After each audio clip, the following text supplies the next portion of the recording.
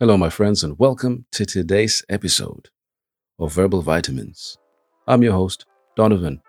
It's been a minute, it's been a second, it's been a long time actually. Feels good to be back, feels great to be back.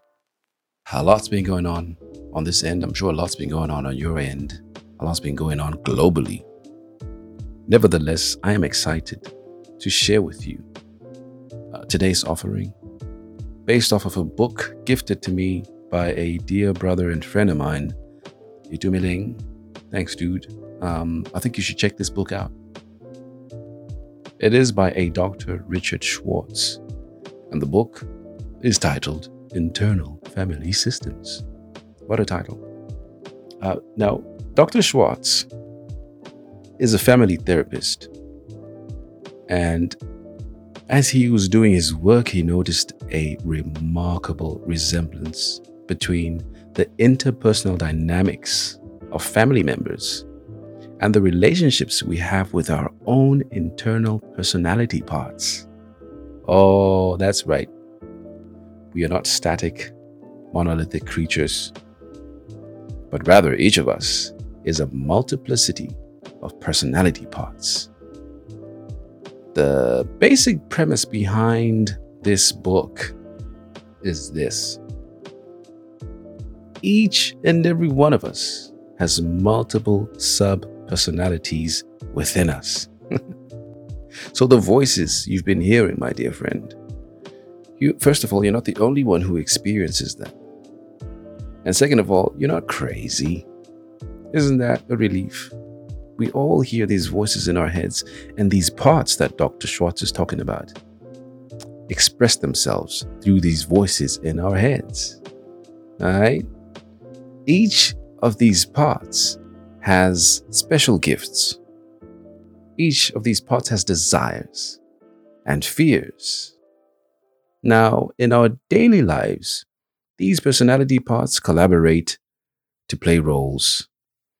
And this is true, isn't it? I mean, when you need to get things done, don't you have a taskmaster personality part that suddenly takes charge? Hmm? I know, some mornings, most mornings, when I wake up to the wonderful sound of my alarm, a part of me asks, dude, do we really need this job? Hmm? I know you resonate well with that. Do we really need this job? Then Taskmaster Donovan steps up and says, hey, come on, get up, get your butt out the bed. We got bills to pay. We got things to do. And then, of course, I go ahead with that part. Hmm? Isn't that true? I mean, I'm sure you also have a protector part of some kind. And you may even have an innocent part and perhaps maybe a playful, creative, or comedian part in there somewhere. Doesn't it almost seem like you're a completely different person when you're with your friends versus when you're at work? I saw in the streets of social media, people were posting these collages of themselves where they would portray themselves in a specific image on a profile picture on LinkedIn and a different image on Facebook and a different image on Twitter and Tinder. This is what Dr. Schwartz is talking about. These different profile pictures resemble different parts of you. Mm? Each and every one of us was born with these parts. And it's common to have internal personality parts that become burdened, that become wounded, that become distrustful or fearful, creating static within the system whereby the parts become polarized. And then a conflict builds inside of you. The goal of the IFS therapeutic model is to unburden our parts, explore their interactions, and harmonize them, just like you would players on a team, where each player contributes by playing their appropriate role, making this sum of you greater than the personality parts. In this way, each part exists to play a key role to serve in a central purpose. Amongst all of these personality parts, there is a self with a capital S. The self is you, the real you. The self is able to explicitly see each of these personality parts for what they are. And if you think about it, you have these sub-personality parts, right? Who is it that's able to identify and label them? Well, you are. You, the self, you, the ever-present self with the capital S, is the self like, that self is like a lighthouse. It's like the guiding light. It's like the center. This self has the ability to put a part in a room by itself, talk to and counsel it, while maintaining an awareness that the self is distinct from the part. Everyone has a foundational self who is able to lead, a foundational self who is able to mediate and support their internal cast of characters. Think of the self as the inner teacher, the inner counselor, inner mediator, or the silent leader. Contrary to what we might believe, none of our parts are evil. I loved this piece in the book. None of these parts are dirty. None of these parts are flawed or disgusting. But rather they may just be burdened. They may just be wounded or afraid. And oftentimes they are stuck in an earlier developmental stage.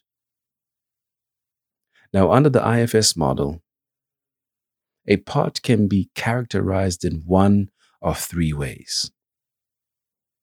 First way is an exile. The second, a manager. And the third, a firefighter. Let's look at the exiles. The exiles may be afraid or wounded and routinely get outcast by other parts for fear they will threaten or overwhelm the entire system. For example, a part having the characteristic of a frightened child will be exiled by the other parts, who will feel they need to portray strength and power. I know the dudes are going to resonate with this one, right? Likewise, a part that is spontaneous and trusting will be exiled by another part who feels that I must stay in control. Control is necessary, right? The manager part keeps the exiles at bay in an attempt to satisfy all the parts and keep the internal system functioning. An internal manager part may take measures to silence, subdue, or take over the role of an exiled part if it believes it's in the best interest of the entire system. Can you imagine a basketball center taking over the role of a point guard or vice versa? Now, firefighter parts are like manager parts, and they aim to keep the exiles at bay. But they do so in a much more impulsive and potentially destructive manner.